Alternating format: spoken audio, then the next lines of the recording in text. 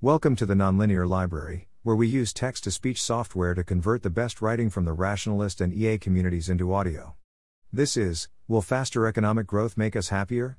The Relevance of the Easterlin Paradox to Progress Studies, published by MichaelPlant on June 24, 2022 on the Effective Altruism Forum. This is a transcript of a talk I gave at the Moral Foundations of Progress Studies workshop at the University of Texas in March 2022.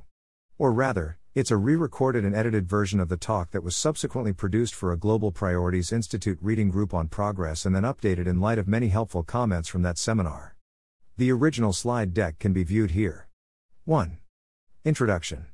As I understand it, progress studies is a nascent intellectual field which starts by asking the question, since we seem to have gotten a lot of progress over the last couple of hundred years, where did this come from, and what can we do to get more of it? Vox, 2021. Progress studies has been popularized by academics such as Tyler Cowen and Steven Pinker. However, the Easterlin Paradox presents a real challenge to the claim that if we want more progress, we just need to improve the long-run growth rate, a view that Cowen argues for in his book Stubborn Attachments.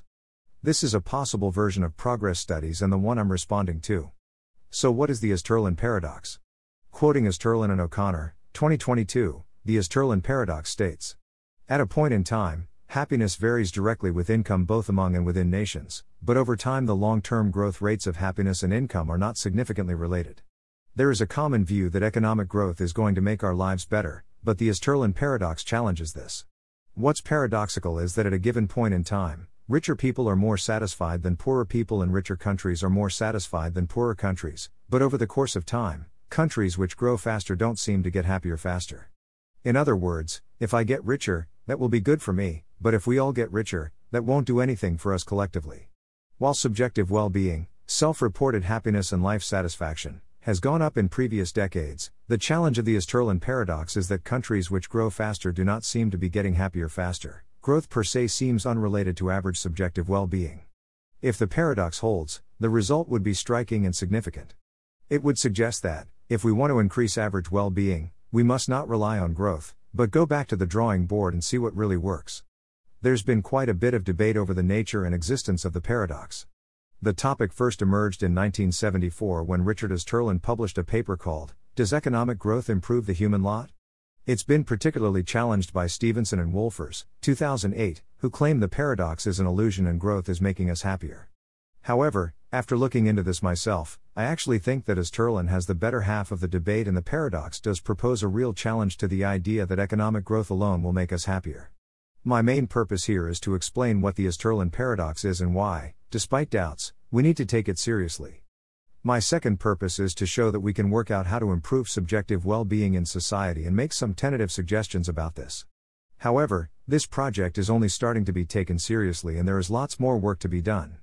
2. Evidence for the paradox. So where does the Easterlin Paradox data come from? It's based on survey questions such as, taking all things together, how would you say things are these days? Would you say you're very happy, pretty happy, or not too happy? 1. All things considered, how satisfied are you with your life as a whole nowadays? From 1, dissatisfied to 10, satisfied. 2. The Cantrell ladder, which asks individuals to imagine a ladder with different steps where the top step is the best possible life, the bottom step is the worst possible life, and individuals are asked which step they're on. 3. What makes the paradox a paradox is that happiness is related to income at a time, in the cross-section, but not over time, in the time series. To set up the paradox, let's quickly look at the cross-sectional data first. There are quite a few bits of evidence which suggest that richer people are happier and are more satisfied than poorer people. The classic result is Kahneman and Deaton, 2010, indicated in the figure below. If you look at the thick dotted line, which is the Cantrell ladder of life, you see that the higher your income the more satisfied you are. Notice too that the x-axis is logarithmic, so it doubles at each point. But if you look at positive affect, which was measured using a basket of indicators of positive emotion, then this starts to plateau around $65,000 of household income. There's a similar story for measures of stress. What people took from this finding was that if you get richer you'll get more satisfied, but happiness, which is distinct from satisfaction, flattens out at some point. Figure 1, the relationship between income and happiness, Kahneman and Deaton, 2010. Since then there's been new evidence from Killingsworth, 2021, which has caused quite a stir. Using smartphone data where people report how they feel in the moment, Killingsworth finds that both experienced well-being and life satisfaction keep going up with larger amounts of household income. Again, note the logarithmic x-axis. Figure 2, the relationship between household income and well-being, Killingsworth, 2021. That's an indication of the relationship between money and well-being at a time within a country. What about at a time between countries? For this, we can look at self-reported life satisfaction across the world as shown in this figure from our World in Data using data from the World Happiness Report 2020. The colors represent different levels of life satisfaction. At a glance, there is a more or less believable pattern, with the more developed countries being more satisfied than the less developed countries. Figure 3, self-reported life satisfaction, 2020, our World in Data. So, more money leads to more happiness, right? Well, if you look at what happens over time, we get a different, indeed paradoxical picture. Below are a few different bits of evidence from a few rich countries, different data sets where the white dots represent the average subjective well-being, using slightly different measures, and the red line is GDP per capita. The figure is from the excellent book Origins of Happiness, Clark et al., 2019. We can see that GDP per capita goes up sharply over time whereas the subjective well-being scores seem to go nowhere in particular. This is the sort of thing which motivates the paradox. It's better to be richer at any given moment, but as we all get richer, it seems like average well-being doesn't increase. Figure 4, the relationship between GDP per capita and subjective well-being, Clark et al., 2019. Now it's worth really stressing here that the Easterlin Paradox is about what happens over the long run. It's really not at all controversial that if you're looking at the short run over the business cycle, you would expect well-being to go up in a boom and down in a bust. But the interesting thing, to really test the effect of our increasing resources, is to see what happens over the longer term. As this figure from Easterlin and O'Connor, 2022, indicates, you need to look over longer time periods to know if you're in situation Y or situation H. You've got to look beyond the initial fluctuations to really test the paradox, so we can't just look at only a handful of years. Figure 5, short-term fluctuations and long-term trends in happiness, H, and income, Y, Easterlin and O'Connor, 2022. Easterlin and O'Connor, 2022, argue, I think convincingly, that to test the paradox we need to look over the long run. We also need to look at many different countries, because if we look at an individual country, there could be all sorts of different things which are only happening there during a given period of time. So, as a better test of this question, we need to look over a wider basket of countries and then compare changes in subjective well-being to GDP growth rates. And we really want to know whether subjective well-being grows faster when GDP growth is higher. Now, a challenge in doing this is the data we have. We've only started to measure subjective well-being fairly recently in the course of human history, since the 1950s, and there are not many long-running datasets for different countries. In the available datasets, a problem that Easterlin and O'Connor, 2022, make a big song and dance about is that there are lots of European countries that are only observed post-transition from socialism to capitalism. When the USSR collapsed, there were big convulsions in those countries. Society is sort of torn asunder and then put back together. There's also a big drop in the economy as a result of this, which then improves over time. Clearly, there's something a bit odd about looking at countries which are recovering after a trough, expansion-only countries, compared to those which are going completely through a trough, full-cycle countries. In response, Easterlin and O'Connor, 2022, distinguish between expansion-only countries versus full-cycle countries, those which have boom and bust, not just boom. This might seem like a controversial assumption they make just to support their conclusion, but it strikes me as appropriate given what they are trying to test. Other researchers make the same point, for example Bartolini and Saracino, 2014, Kaiser and Vendrick, 2019. Below, we can see some more figures from Easterlin and O'Connor, 2022. Figure 6 presents data from the World Values Survey of over 54 countries and with an average 28-year duration comparing the compound annual growth rate to changes in life satisfaction. First, you can see that there are countries all over the place, and if you look at the thick brown line, which excludes the boom-only countries, then you can see that the relationship is basically nil. In other words, a higher rate of GDP growth doesn't correlate with countries getting happier. There is a positive relationship if all the expansion-only countries are included, but, again, that doesn't seem the right test because we want to see what the relationship is over the longer run when economies expand and contract. Figure 6, growth rates of life satisfaction and GDP per capita with and without expansion-only countries.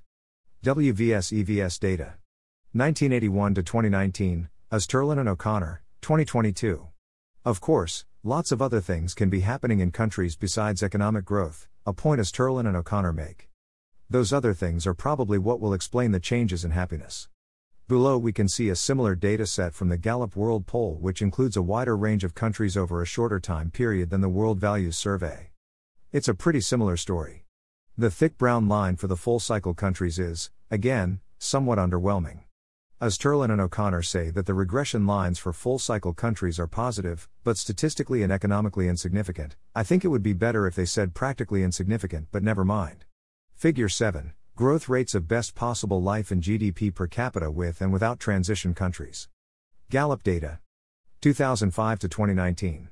Easterlin and O'Connor, 2022. What does economically insignificant mean? From their regressions, Easterlin and O'Connor, 2022, estimate that an extra 1% percentage point of GDP growth rate would take 1,000 years to raise life satisfaction by 1 point on the World Values Survey data, and 500 years to raise life satisfaction by 1 point on the Gallup World Poll data. This might be a bit abstract, so imagine we have a country with a starting average life satisfaction of 0.6. Then, given an increase from a 2% to 3% growth rate, we can ask, how long is it going to take for the country to go from 0.6 to 0.7? Well, on the World Value Survey, it would take 1,000 years, and on the Gallup World Poll, it would take 500 years. If you take Tyler Cowen's view that we only really need to worry about economic growth, because then we'll have so many resources we can make our lives go better and address all of society's other problems, then this is a really serious challenge posed by Easterlin and others who have argued for the paradox. Their evidence is that growth rates per se have not, over recent decades, shown any interesting and detectable relationship to average well-being. It's worth pointing out that these figures are the best test we can do for the Easterlin paradox right now. To test it, we need to look at the longest data sets with the widest number of countries, and the Gallup World Poll and the World Values Survey are those two data sets. This is why I think Easterlin and O'Connor, 2022, have the final word on this, at least for now. 3. Explaining the paradox. At this point, you may be wondering, well, okay, this is peculiar. Can we explain this? There are indeed a couple of explanations people have offered, which make the paradox seem less mysterious. The first explanation draws on the effect of social comparison. The effect of additional money on how we feel about our lives is not just about how wealthy we are in absolute terms, but how wealthy we are compared to other people. Clark et al., 2008, Latif, 2015. It's not that surprising to think that we will never get used to being richer than other people, because it indicates status. We are social beings and sensitive to status. The other part of the explanation appeals to hedonic adaptation and the fact that we do get used to lots of things. Diener, Lucas, and Skolin, 2006, Graham and Oswald, 2010. To put it bluntly, we are basically naked apes and have evolved to survive without needing many material belongings. As we've gone from having iPhone 5S to iPhone 6S, to iPhone 7s, to iPhone 8s and so on, these have not made a lasting improvement to our well-being because we just quickly get used to them. I know economists will find this conclusion almost heretical, but so much the worse for economics. We do keep noticing the social comparisons. It's annoying to me that you have the fancier iPhone, and so, between these, we can make sense of the fact that we're all getting richer but not really noticing it, because we're paying attention to the relative social comparisons instead. What's perhaps in tension with this is the finding by Deneve et al. 2018, that life satisfaction does seem to go down during recessions. If we're all getting richer and that doesn't make us happier on average, shouldn't it also make no difference if we're all getting poorer? I'm not sure there is a tension here. We've already said, over the short run, economic cycles can affect well-being. Part of the comparison we make is not just to others now, but to our earlier selves.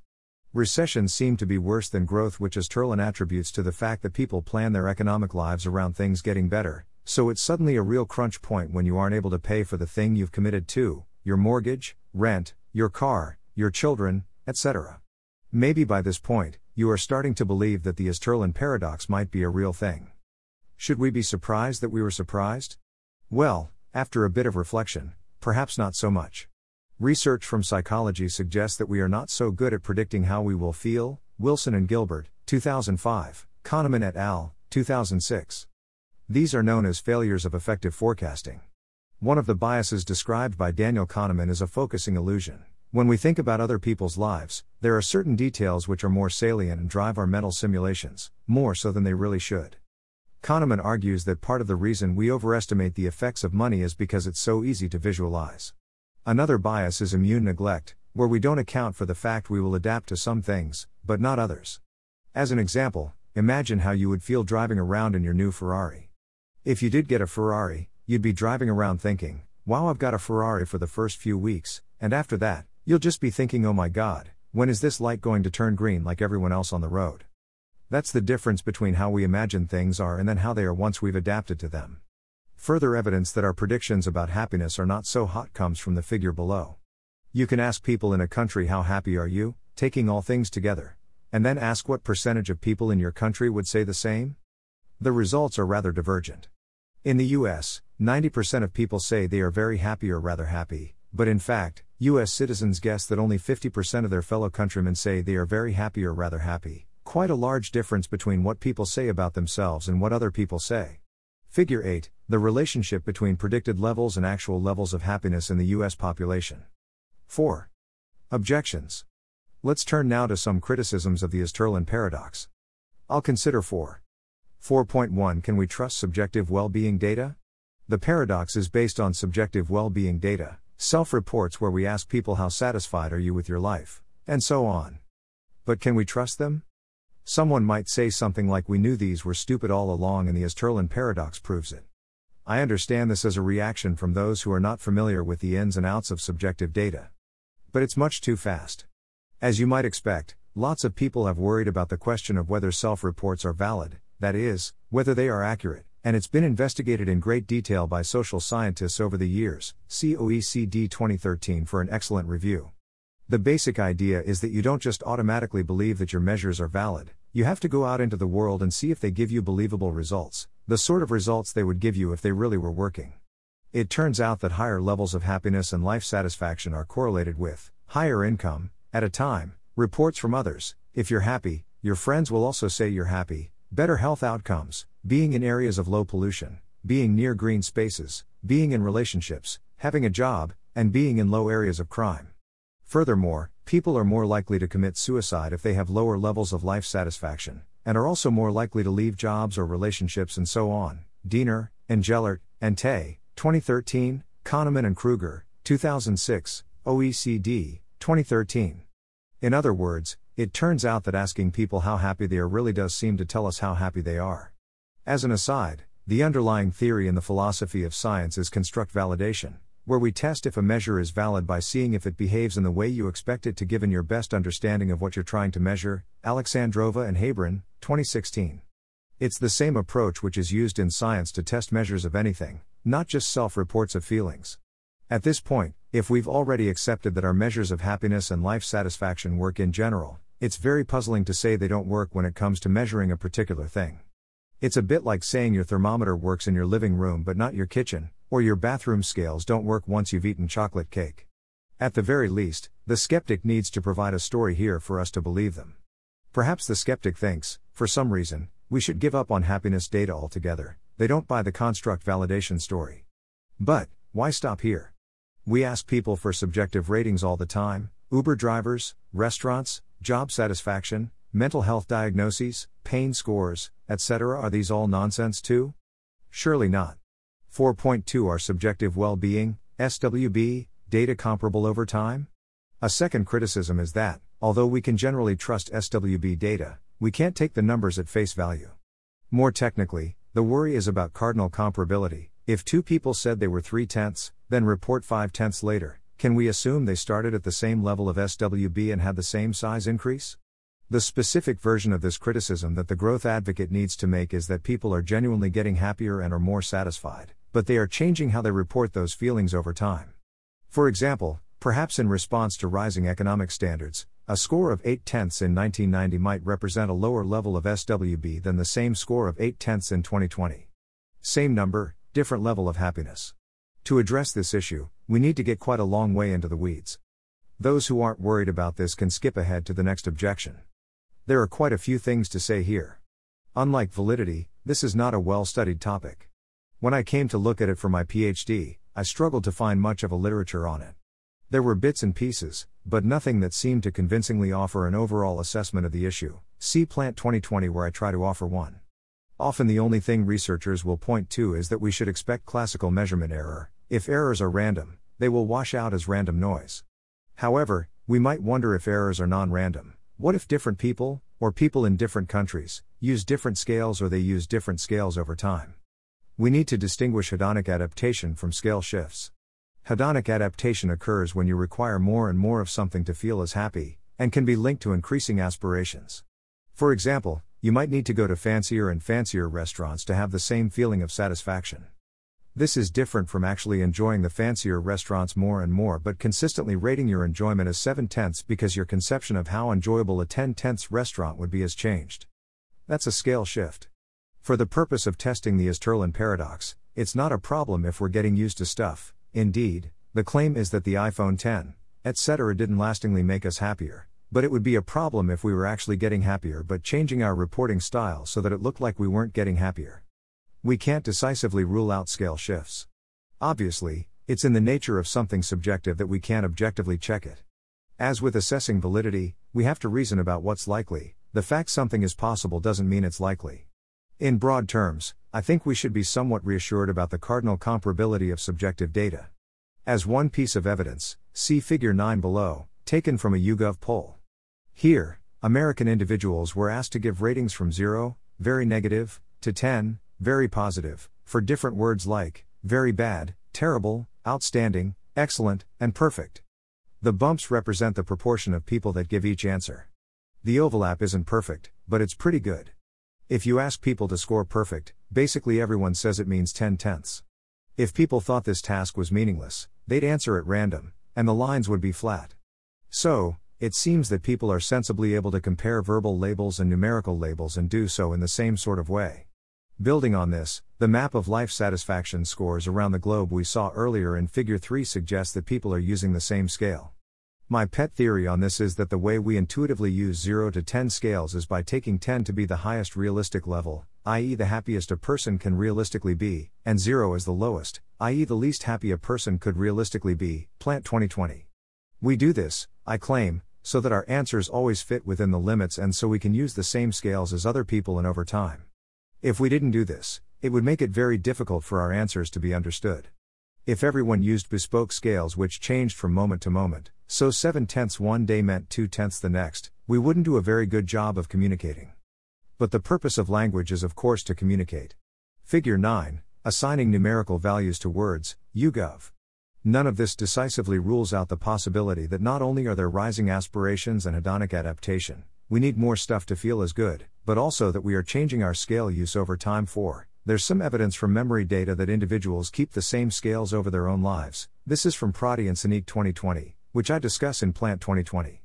Scale shift could still happen generationally. An 8/10 to someone born in 1950 represents a lower level of whatever subjective thing is being measured than an 8/10 to someone born in 2000. I can't think of any research that addresses this specific concern. It doesn't strike me as particularly likely, though. It implies that if me, my parents, and my grandparents were each to say we were 10/10 happy, we would assume I would be happier than my parents, who would be happier than their grandparents. Of course, the meaning of particular words changes over time, but we notice this from context. I assume we would have noticed if there were substantial differences in how different ages communicated the intensity of their feelings. If anything, I'm inclined to believe that it would go the other way from what the growth advocate needs. Older people are more reserved, so their 10/10 would be more intense than mine. An alternative to arguing about possible scale changes would be to take a general theory of how happiness works, how economic growth changes our lives and society, and whether we should expect it to increase or reduce happiness as a result. For my money, the most promising option is to conceive of happiness and unhappiness as Mother Nature's reward and punishment mechanisms for evolutionary fitness. In this light, we want to consider humanity's environment of evolutionary adaptation, i.e. from about 100,000 years ago, to the present day, but it's not obvious this analysis favors the growth advocate. Notably, Hidaka, 2012, argues that depression is rising as a result of modernity, and points to the fact that modern populations are increasingly overfed, malnourished, sedentary, sunlight deficient, sleep deprived, and socially isolated. 4.3 There is no paradox. The third criticism is that there is no paradox. This challenge comes from Stevenson and Wolfers, 2008, and Sachs, Stevenson and Wolfers, 2012, who argue that Easterlin has misinterpreted the data and, on closer examination, growth is associated with higher well-being. The reply that Easterlin and O'Connor, 2022, make is that Stevenson, Wolfers, and co. are looking over too short a time horizon. They point out that the critique looks at segments of 10 years, and to really test the paradox requires looking over a longer time period, which is what Easterlin and O'Connor, 2022, do themselves. Easterlin and O'Connor, 2022, write that they don't really understand why Stevenson and Wolfers are using these short time segments rather than the longer ones. As noted before, I think Easterlin and O'Connor, 2022, have the better side of this debate, and we really do want to be looking over the longer time period. After all, the longer time period is exactly what we're trying to test, and what we find on the longest available datasets indicates a surprisingly non-existent relationship between subjective well-being and GDP. 4.4 The paradox doesn't apply to poor countries. A fourth criticism is that the paradox may apply to rich countries, who have already reached a certain level of wealth, but does not and will not apply to poor countries. This is half an objection, really, as it concedes the paradox does occur in richer countries. The motivation for it is that the richer countries are more satisfied, but presumably, they became more satisfied by becoming richer. This issue is open to debate.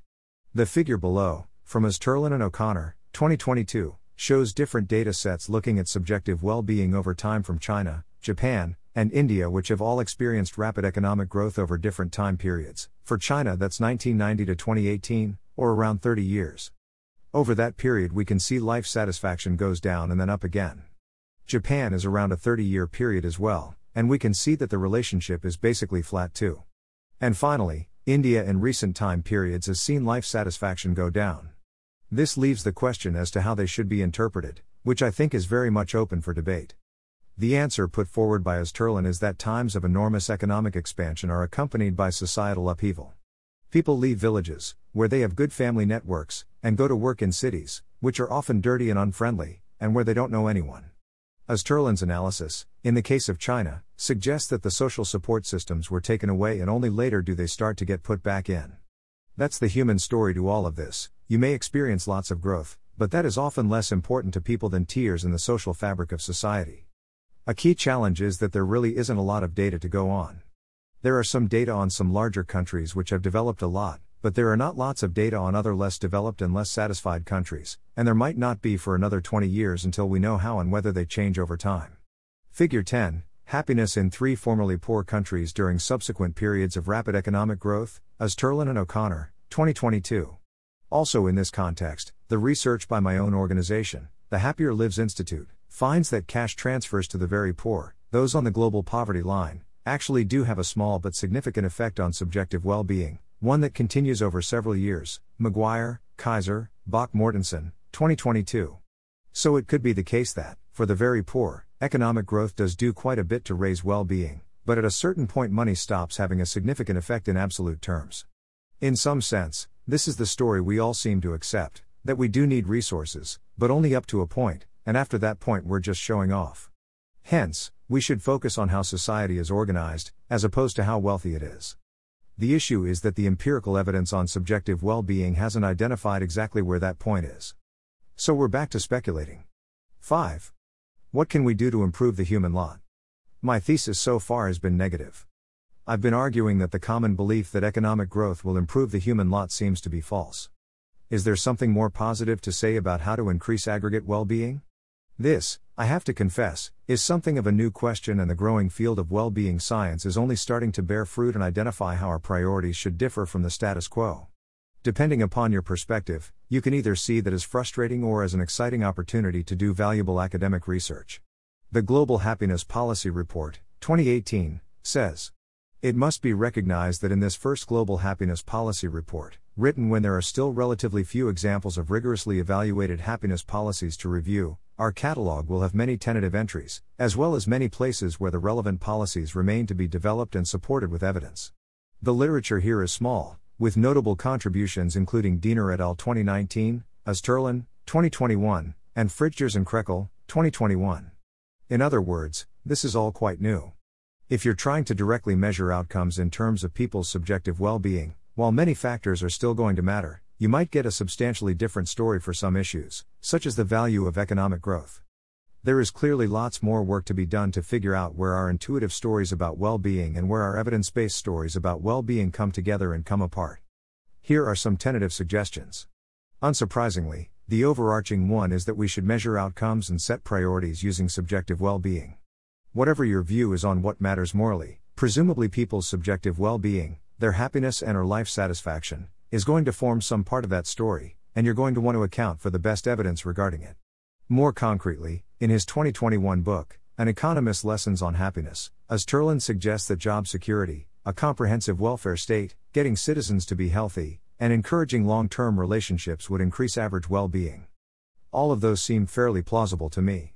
We should also take mental health and palliative care more seriously, as suggested by the Global Happiness Policy Reports, 2018, Chapter 3, 2019, Chapter 3. We could also consider improved air quality, reduced noise, more green and blue spaces being water, and getting people to commute smaller distances, Diener et al. 2019.